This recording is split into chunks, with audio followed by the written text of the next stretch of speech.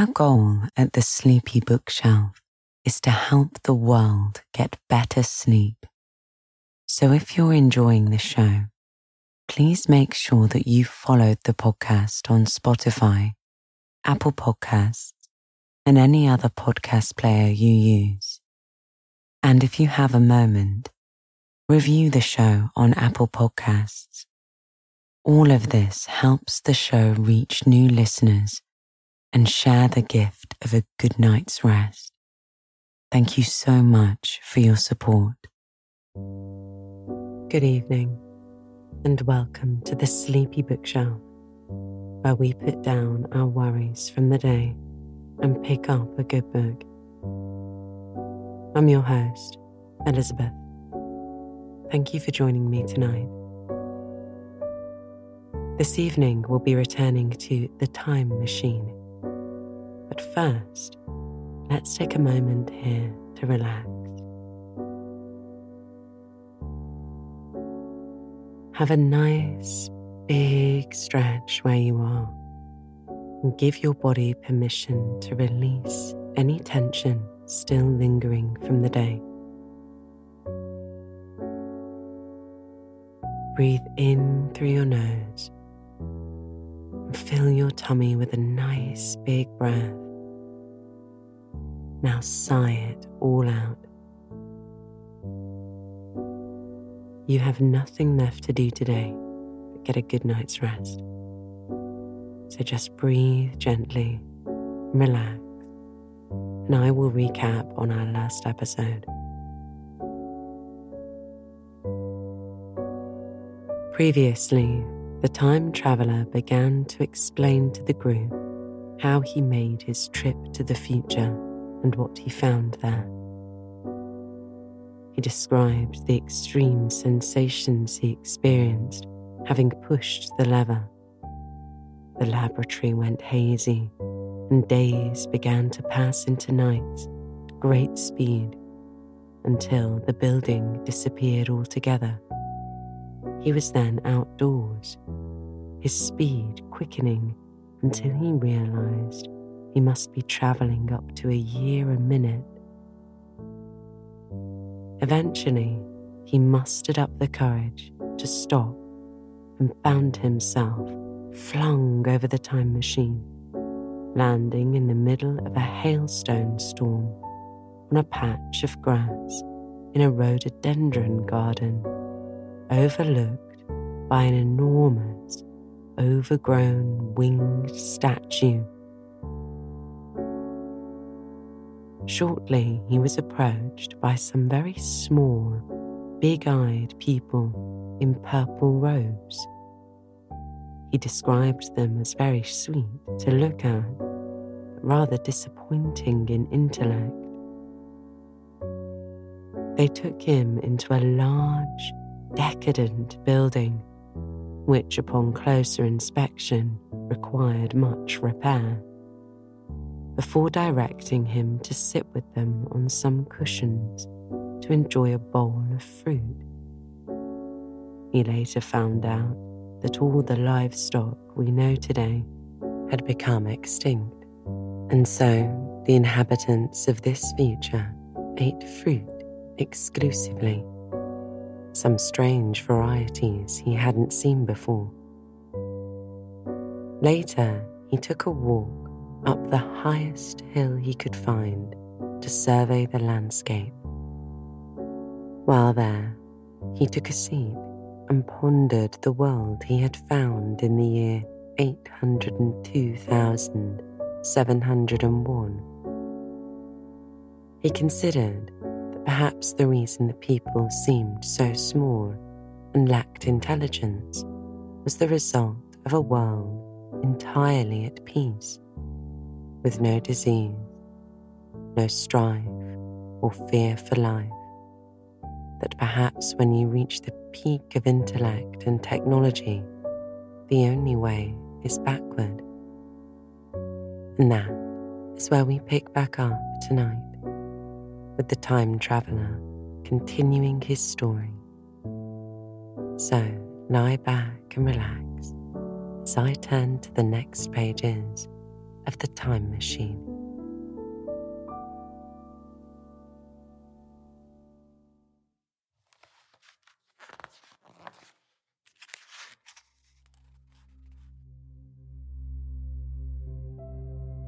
Chapter 7. A Sudden Shock. As I stood there, musing over this too perfect triumph of humankind, the full moon, yellow and gibbous, came up out of an overflow of silver light in the northeast. The bright little figures ceased to move about below. A noiseless owl flitted by, and I shivered with the chill of the night. I determined to descend and find where I could sleep. I looked for the building I knew. Then my eye travelled along to the figure of the white Sphinx upon the pedestal of bronze, growing distinct as the light of the rising moon grew brighter. I could see the silver birch against it. There was the tangle of rhododendron bushes, black in the pale light, and there was the little lawn. I looked at the lawn again. Queer doubt chilled my complacency. No, I said stoutly to myself, that was not the lawn. But it was the lawn, for the white face of the Sphinx was towards it. Can you imagine what I felt as this conviction came home to me? But you cannot. The time machine was gone. At once, like a lash across the face, came the possibility of losing my own age, of being left helpless in this strange new world. The bare thought of it was an actual, physical sensation. I could feel it grip me. In another moment, I was in a passion of fear and running with great, leaping strides down the slope. All the time I ran, I was saying to myself, they have moved it a little, pushed it under the bushes, out of the way. Nevertheless, I ran with all my might. All the time, with the certainty that sometimes comes with excessive dread, I knew that such assurance was folly, knew instinctively that my machine was moved out of my reach. I suppose I covered the whole distance from the hill crest to the little lawn, 2 miles perhaps, in 10 minutes, and I am not a young man. I cursed aloud as I ran, at my confident folly in leaving the machine, wasting good breath thereby. I cried aloud and none answered. Not a creature seemed to be stirring in that moonlit world. When I reached the lawn, my worst fears were realized. Not a trace of the thing was to be seen. I felt faint and cold when I faced the empty space among the black tangle of bushes. I ran round it, furiously, as if the thing might be hidden in a corner, and then stopped abruptly, with my hands clutching my hair. Above me towered the Sphinx, upon the bronze pedestal, white, shining in the light of the rising moon. It seemed to smile in mockery of my dismay. I might have consoled myself by imagining the little people had put the mechanism in some shelter for me, had I not felt assured of their physical and intellectual inadequacy. That is what dismayed me. The sense of some hitherto unsuspected power, through whose intervention my invention had vanished. Yet for one thing I felt assured. unless some other age had produced its exact duplicate. The machine could not have moved in time. The attachment of the levers, I will show you the method later, prevented anyone from tampering with it in that way when they were removed. It had moved and was hid, only in space. But then, where could it be? I think I must have had a kind of frenzy. I remember running in and out among the moonlit bushes all around the Sphinx and starting some white animal that in the dim light I took for a small deer. I remember too, late that night, beating the bushes with my clenched fist until my knuckles were sore from the broken twigs. Then, sobbing and raving in my anguish of mind, I went down to the great building of stone. The big hall was dark, silent, and deserted. I slipped on the uneven floor and fell over one of the malachite tables. I lit a match and went on past the dusty curtains of which I have told you. There I found a second great hall covered with cushions, upon which perhaps a score or so of the little people were sleeping. I have no doubt they found my second appearance strange enough, coming suddenly out of the quiet darkness with inarticulate noises and the splutter and flare of a match, for they had forgotten about matches. "Where is my time machine?" I began, shaking them up together.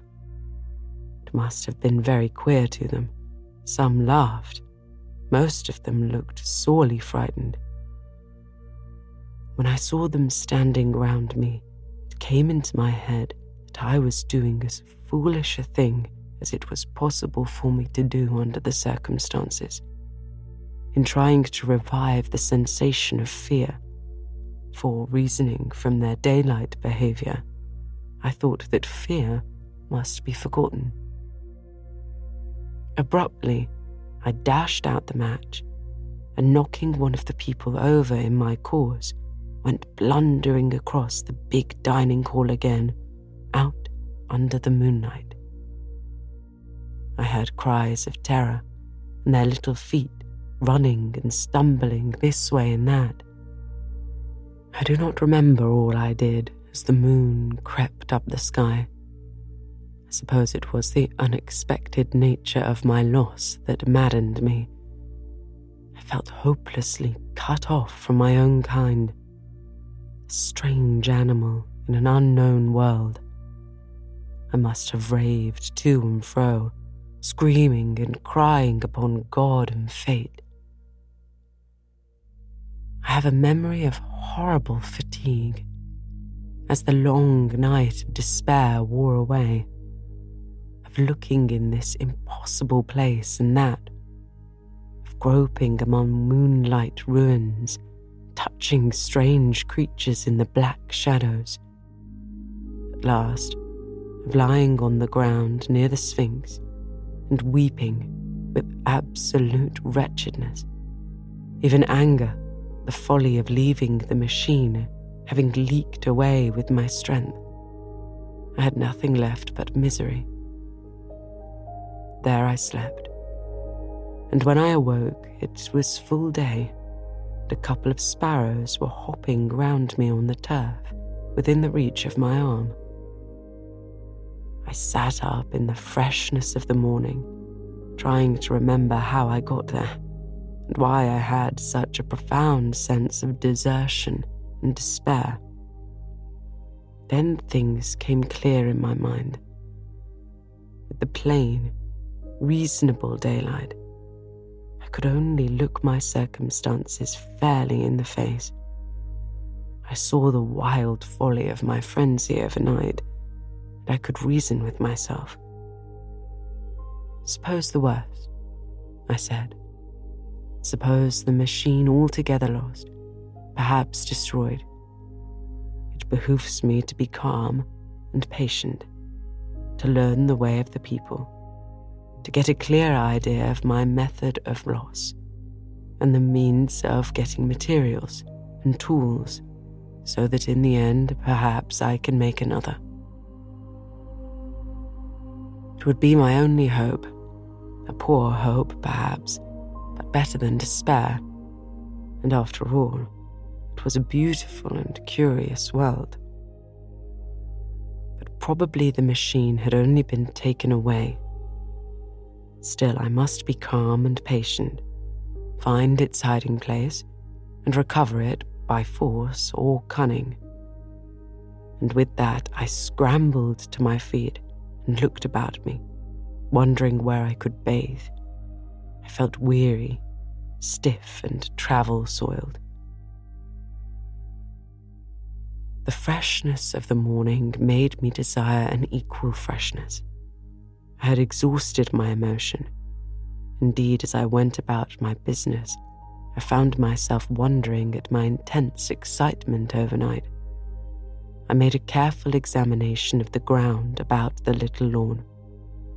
I wasted some time in futile questionings, conveyed as well as I was able to such of the little people as came by.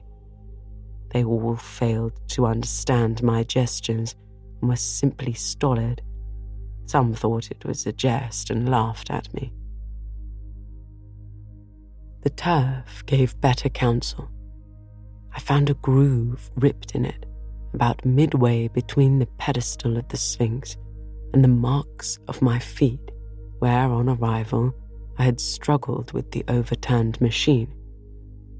There were other signs of removal about, with queer, narrow footprints, like those I could imagine made by a sloth.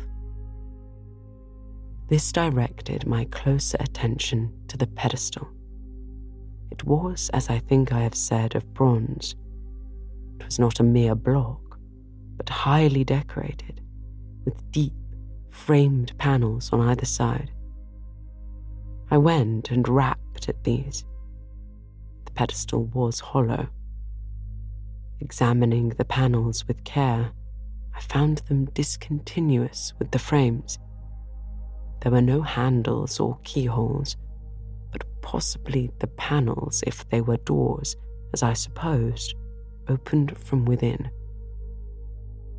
One thing was clear enough to my mind. It took no very great mental effort to infer that my time machine was inside that pedestal. But how it got there was a different problem.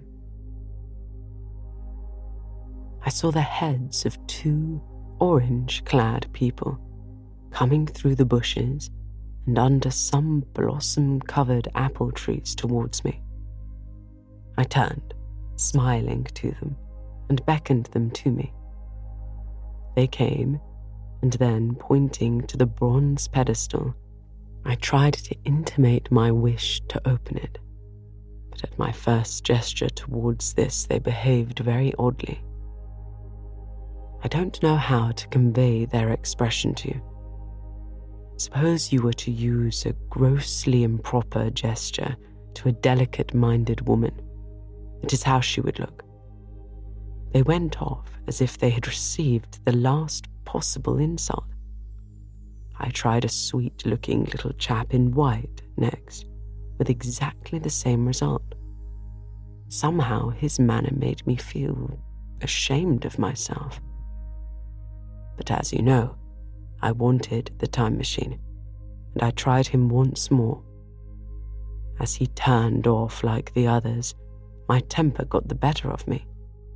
In 3 strides, I was after him, had him by the loose part of his robe, and began dragging him towards the Sphinx.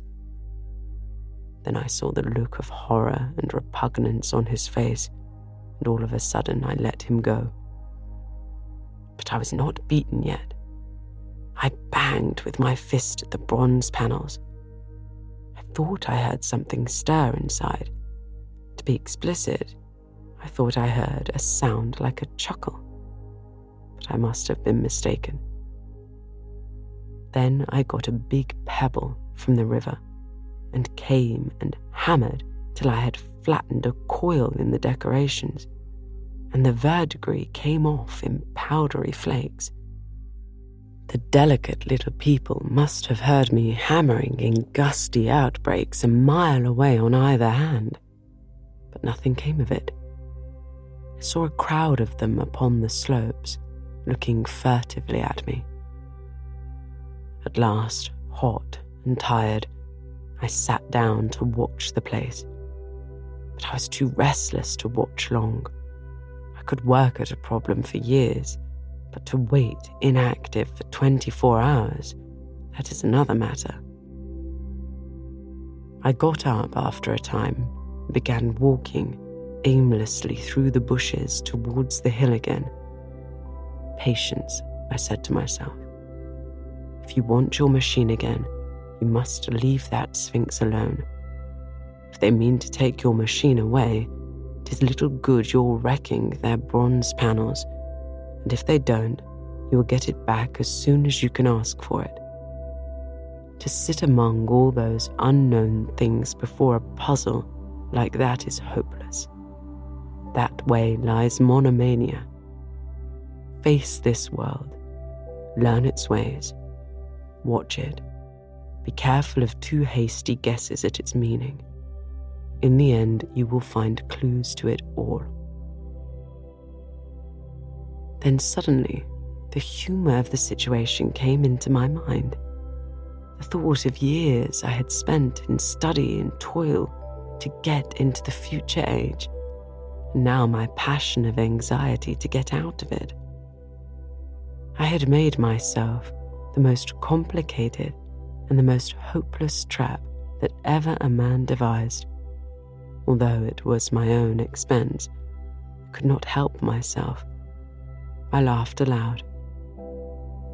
Going through the big palace, it seemed to me that the little people avoided me. It may have been my fancy, it may have been something to do with my hammering at the gates of bronze, yet I felt tolerably sure of the avoidance. I was careful, however, to show no concern and to abstain from any pursuit of them, and in the course of a day or two, things got back to the old footing. I made what progress I could in the language, and in addition, I pushed my explorations here and there. Either I missed some subtle point, or their language was excessively simple, almost exclusively composed of concrete substantives and verbs. There seemed to be few, if any, abstract terms, or little use of figurative language. Their sentences were usually simple and of 2 words, and I failed to convey or understand any but the simplest propositions. I determined to put the thought of my time machine and the mystery of the bronze doors under the Sphinx as much as possible in a corner of my memory, until my growing knowledge would lead me back to them in a natural way. Yet a certain feeling, you may understand, tethered me in a circle of a few miles round the point of my arrival.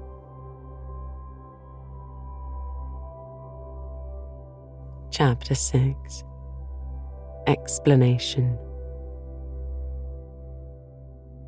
So far as I could see, all the world displayed the same exuberant richness as the Thames Valley. From every hill I climbed, I saw the same abundance of splendid buildings, endlessly varied in material and style. The same clustering thickets of evergreens, the same blossom-laden trees and tree ferns. Here and there, water shone like silver, and beyond, the land rose into blue, undulating hills, and so faded into the serenity of the sky. A peculiar feature, which presently attracted my attention, was the presence of certain circular wells, several, as it seemed to me, of a very great depth. One lay by the path up to the hill, which I had followed during my first walk. Like the others, it was rimmed with bronze, curiously wrought and protected by a little cupola from the rain. Sitting by the side of these wells and peering down into the shafted darkness, I could see no gleam of water, nor could I start any reflection with a lighted match. But in all of them I heard a certain sound, a thud, thud, thud, like the beating of some big engine, and I discovered from the flaring of my matches that a steady current of air set down the shafts. Further, I threw a scrap of paper into the throat of one, and instead of fluttering slowly down, it was at once sucked swiftly out of sight.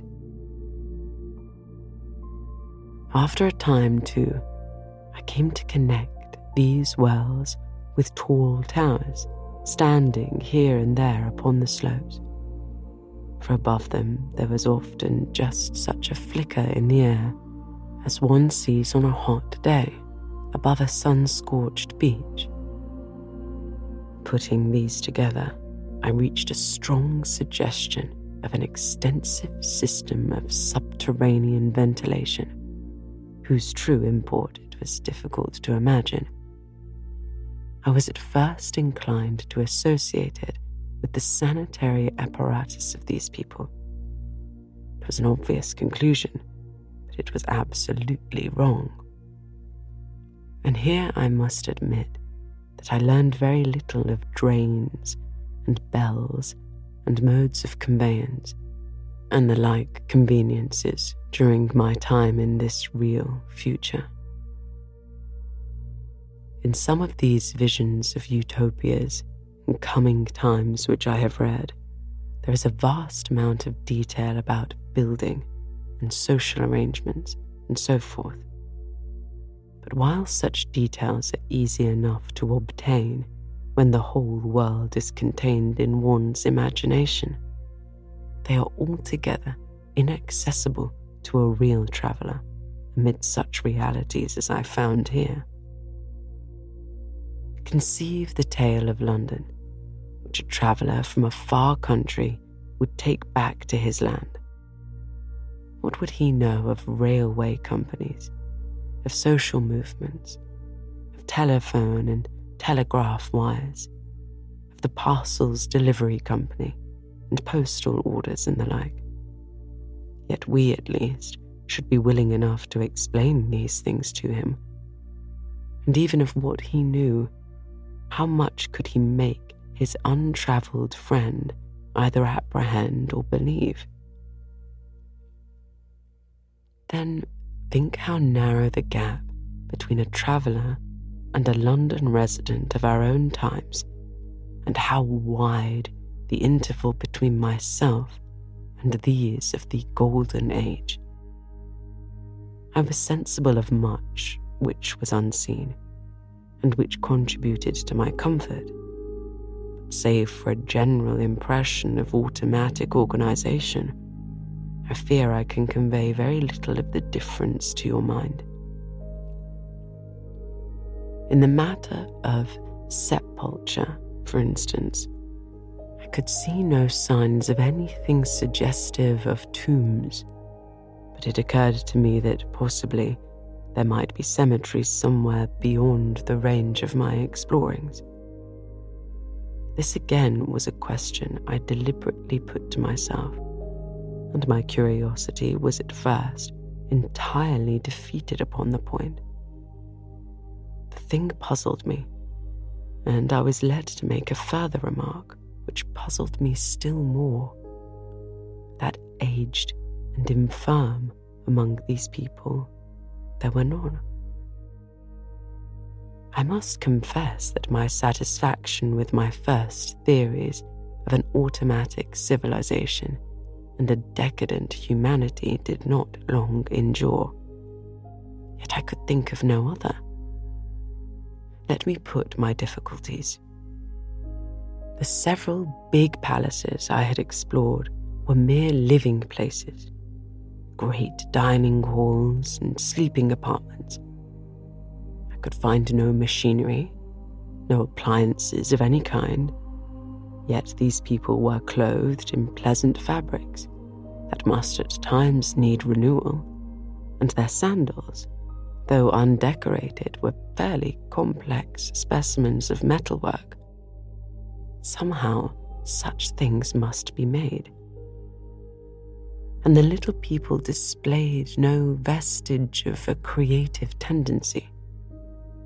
There were no shops, no workshops, no sign of importations among them.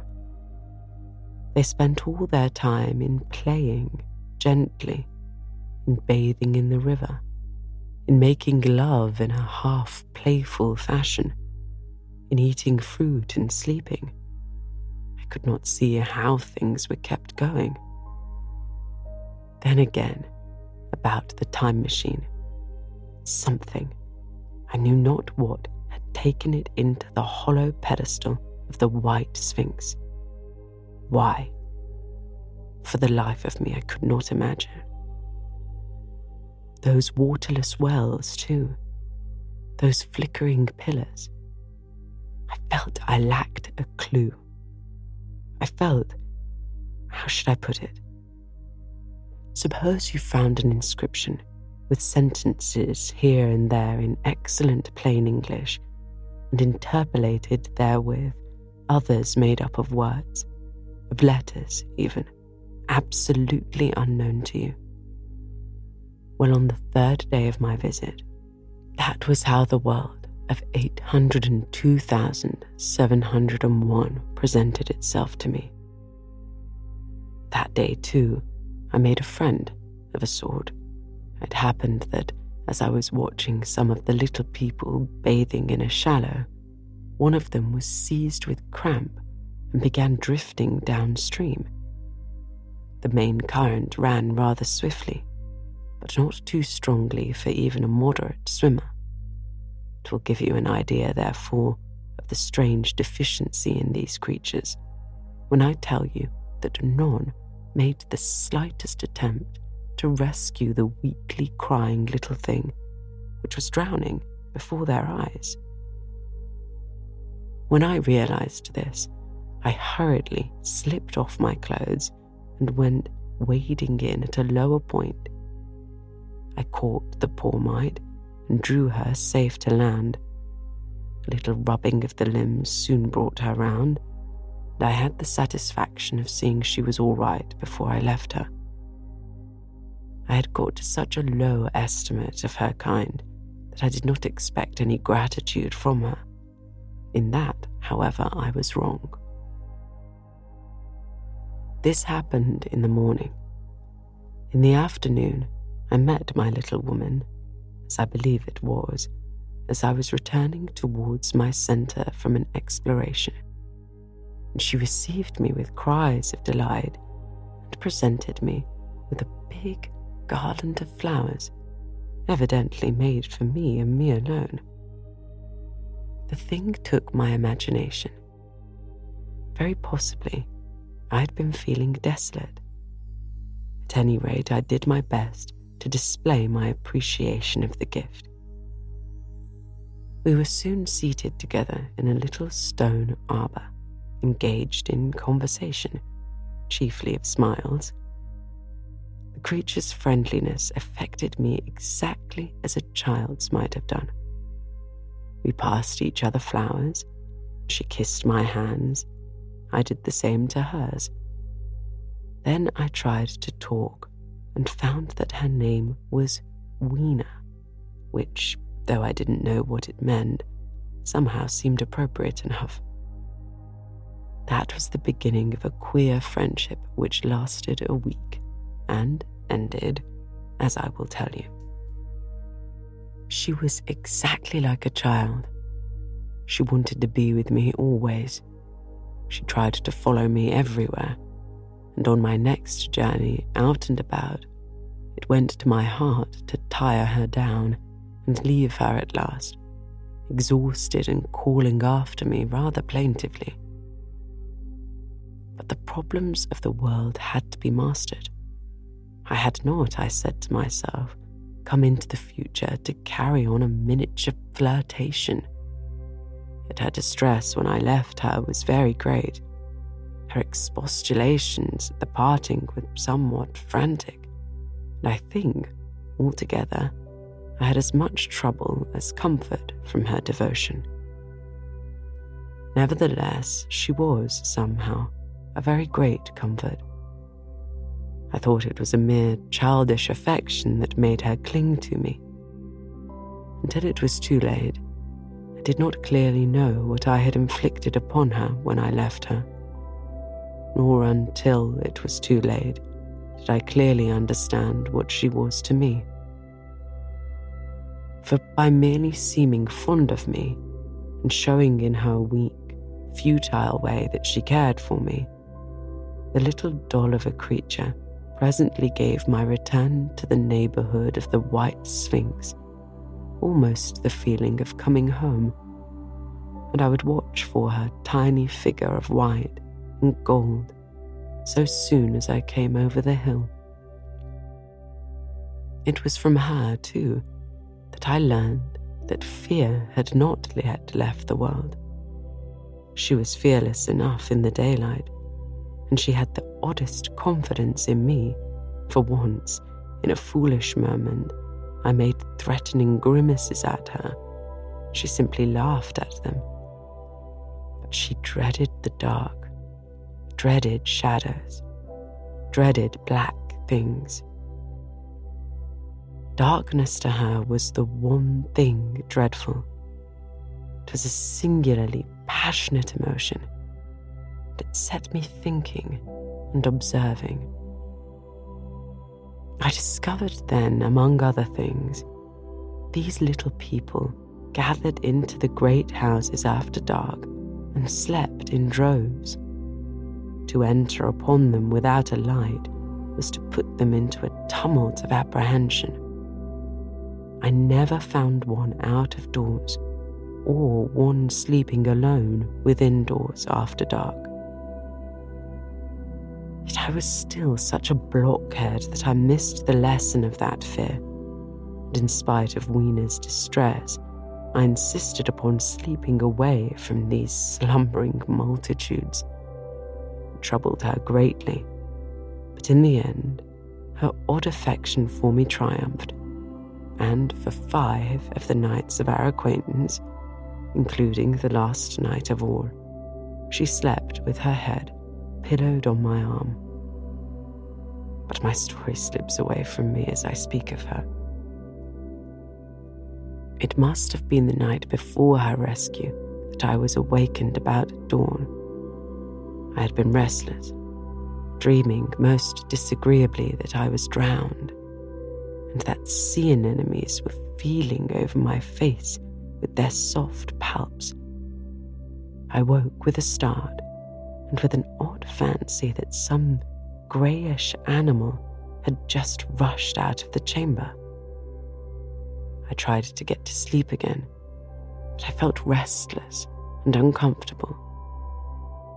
It was that dim, grey hour when things are just creeping out of the darkness, when everything is colourless and clear-cut, and yet unreal.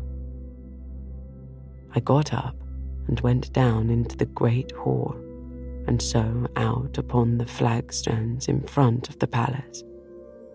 I thought I would make a virtue of necessity and see the sunrise.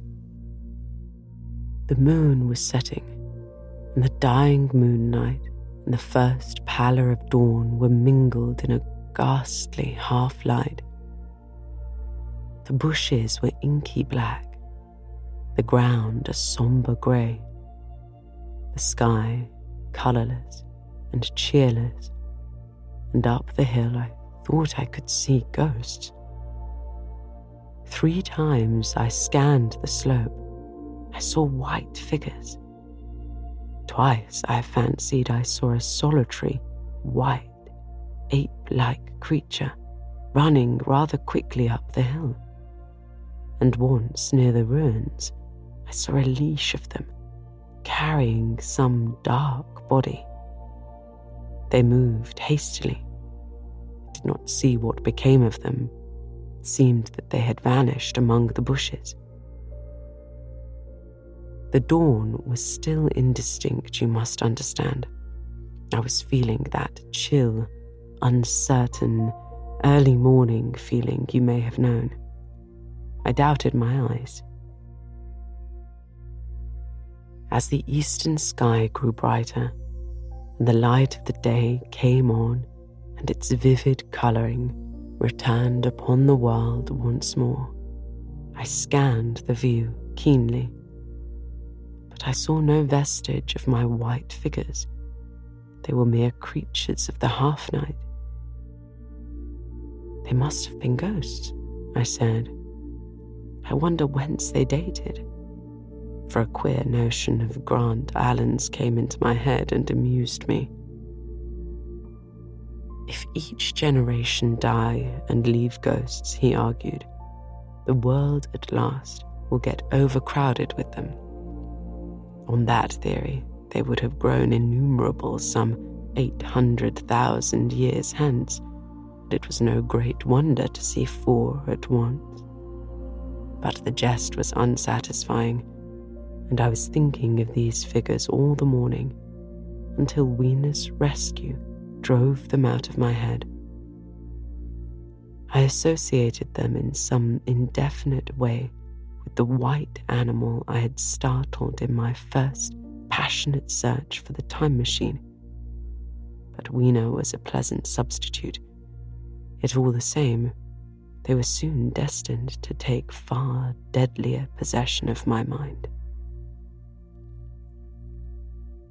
I think I have said how much hotter than our own was the weather of this golden age. I cannot account for it. It may be that the sun was hotter, or the earth nearer to the sun. It is usual to assume that the sun will go on cooling steadily in the future, but people unfamiliar with such speculations as those of the younger Darwin forget that the planets must ultimately fall back, one by one, into the parent body. As these catastrophes occur, the sun will blaze with renewed energy. It may be that some inner planet had suffered this fate.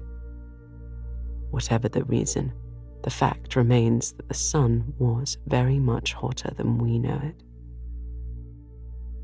Well, one very hot morning, my 4th, I think, as I was seeking shelter from the heat and glare in a colossal ruin near the great house where I slept and fed, there happened this strange thing.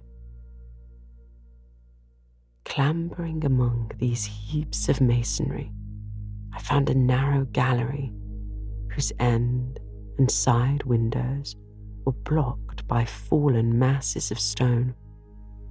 By contrast with the brilliancy outside, it seemed at first impenetrably dark to me.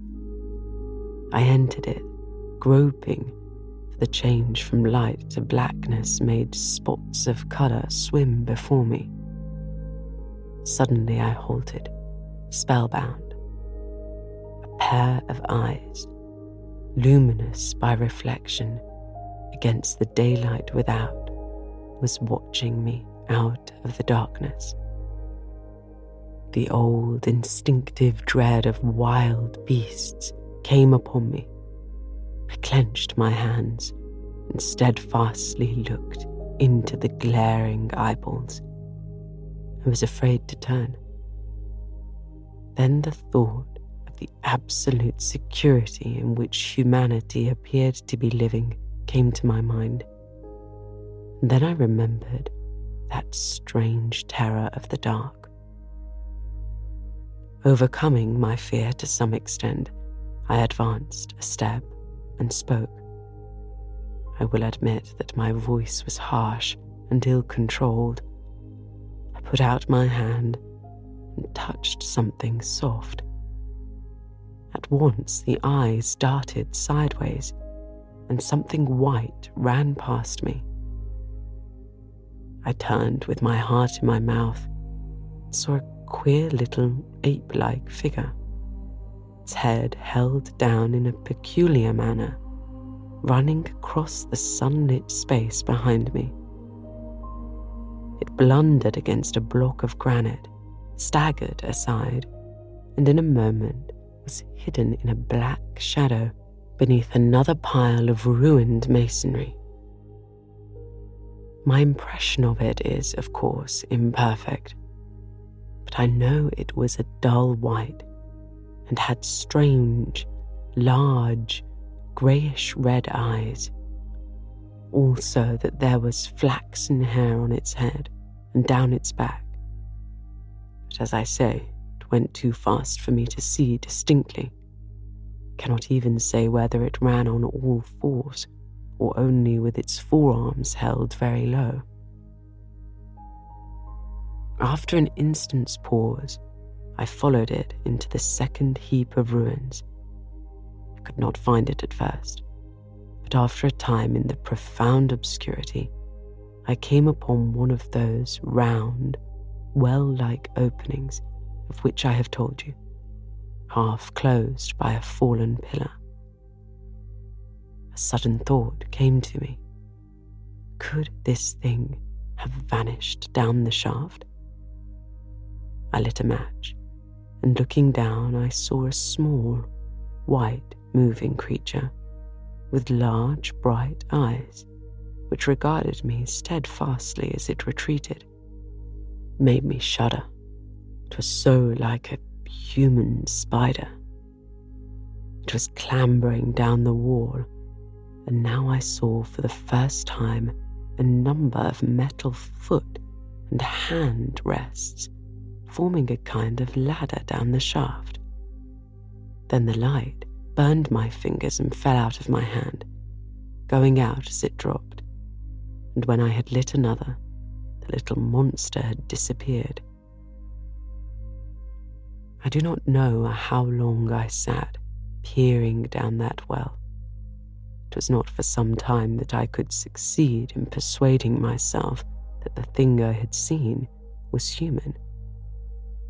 But gradually the truth dawned on me that man had not remained one species, but had differentiated into two distinct animals, that my graceful children of the upper world were not the sole descendants of our generation, but that this bleached, obscene, nocturnal thing which had flashed before me was also heir to all the ages.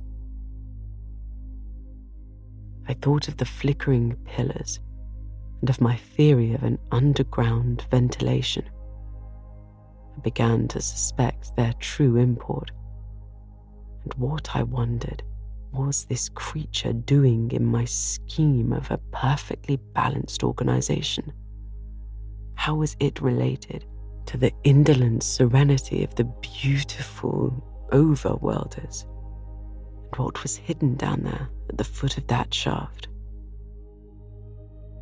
I sat upon the edge of the well, telling myself that, at any rate, there was nothing to fear, and that there I must descend for the solution of my difficulties, and withal, I was absolutely afraid to go.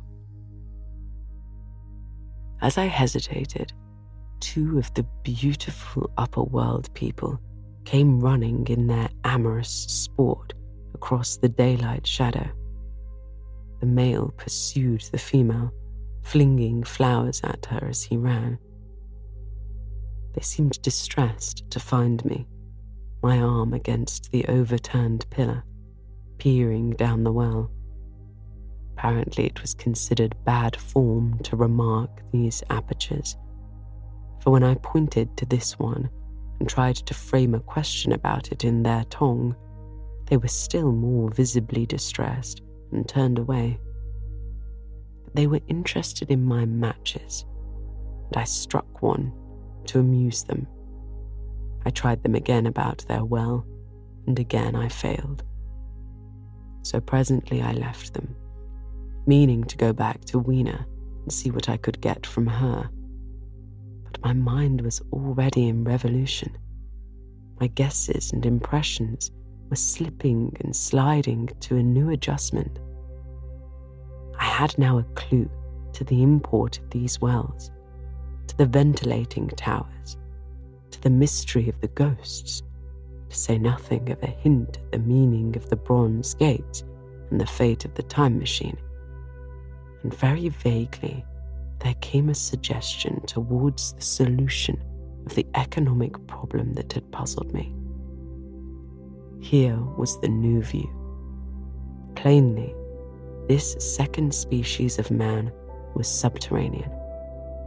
There were 3 circumstances in particular which made me think that its rare emergence above ground was the outcome of a long-continued underground habit. In the first place, there was the bleached look, common in most animals that live largely in the dark. The white fish of the Kentucky caves, for instance. Then those large eyes, with that capacity for reflecting light, are common features of nocturnal things. Witness the owl and the cat. And last of all, that evident confusion in the sunshine, that hasty yet fumbling, awkward flight towards the dark shadow, and that peculiar carriage of the head while in the light, all reinforced the theory of an extreme sensitiveness of the retina. Beneath my feet, then, the earth must be tunneled enormously, and these tunnelings were the habitat of the new race. The presence of ventilating shafts and wells along the hill slopes, everywhere, in fact, except along the river valley, showed how universal were its ramifications. What so natural, then, as to assume that it was in this artificial underworld that such work as was necessary to the comfort of the daylight race was done? The notion was so plausible that I at once accepted it and went on to assume the how of this splitting of the human species. I dare say you will anticipate the shape of my theory, though for myself, I very soon felt that it fell far short of the truth. At first, proceeding from the problems of our own age, it seemed clear as daylight to me that the gradual widening of the present, merely temporary and social difference between the capitalist and the labourer was key to the whole position. No doubt it will seem grotesque enough to you, and wildly incredible, and yet even now there are existing circumstances to point that way. There is a tendency to utilise underground space for the less ornamental purposes of civilization. There is the Metropolitan Railway in London, for instance. There are new electric railways. There are subways. There are underground workrooms and restaurants, and they increase and multiply.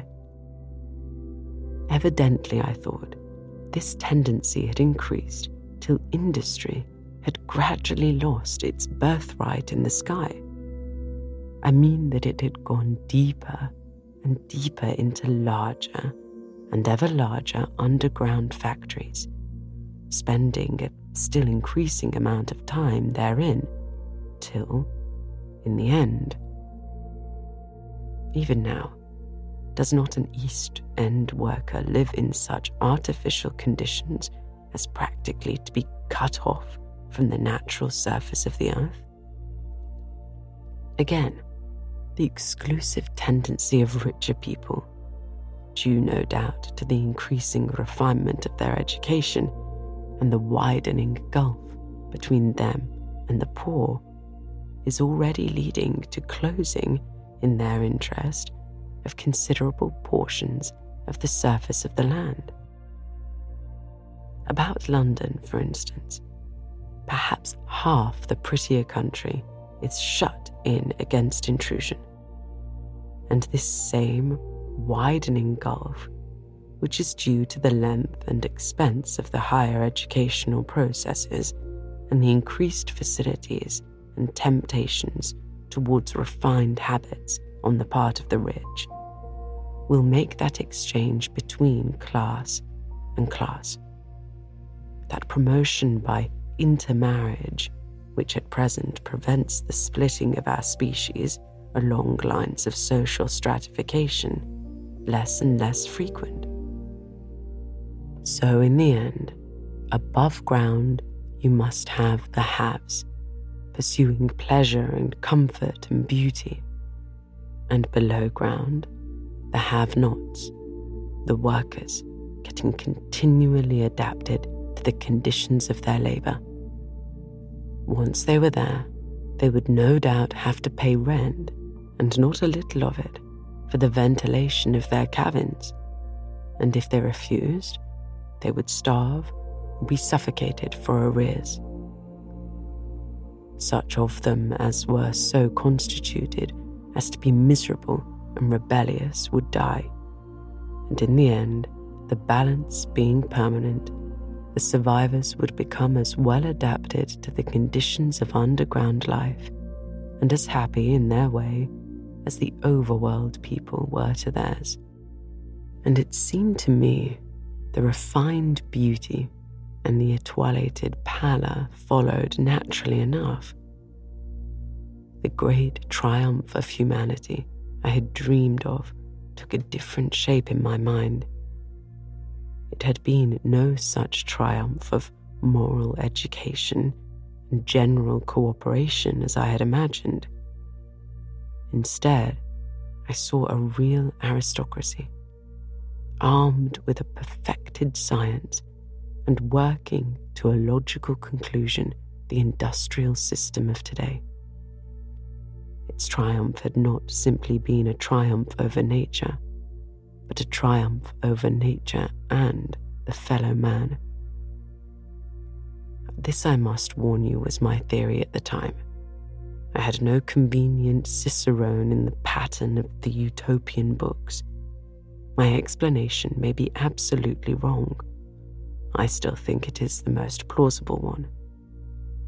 But even on this supposition, the balanced civilization that was at last attained must have long since passed its zenith and was now far fallen into decay. The too perfect security of the overworlders had led them to a slow movement of degeneration, to a general dwindling in size, strength, and intelligence. That I could see clearly enough already. What had happened to the undergrounders I did not yet suspect, but from what I had seen of the Morlocks, that, by the by, was the name by which these creatures were called, I could imagine that the modification of the human type was even far more profound than among the Eloi, the beautiful race that I already knew. Then came troublesome doubts. Why had the Morlocks taken my time machine? For I felt sure it was they who had taken it. Why, too, if the Eloi were masters, could they not restore the machine to me? And why were they so terribly afraid of the dark? I proceeded, as I have said, to question Weena about this underworld, but here again I was disappointed. At first, she would not understand my questions, and presently she refused to answer them. She shivered as though the topic was unendurable, and when I pressed her, perhaps a little harshly, she burst into tears. They were the only tears, except my own, I ever saw in that golden age. When I saw them, I ceased abruptly to trouble about the Morlocks, and was only concerned in banishing these signs of her human inheritance from Weena's eyes. And very soon, she was smiling and clapping her hands, while I solemnly burned a match.